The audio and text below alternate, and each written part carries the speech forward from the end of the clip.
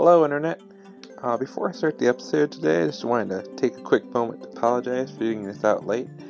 I had some car trouble this week and things got a bit hectic, so to make it up to you, I decided to put out a double episode this week. So without further ado, today's poems are Storytime, followed by Wonderful World.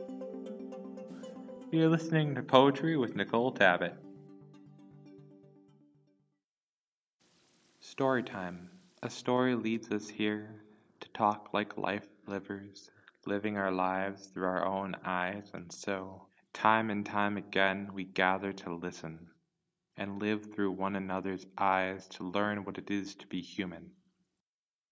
And now, Wonderful World.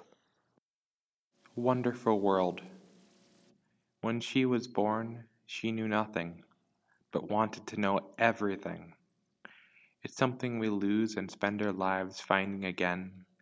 If it were up to me, I would want my degree in wonder. There is always a need for those who need to ask questions. Thanks for listening. See you next week.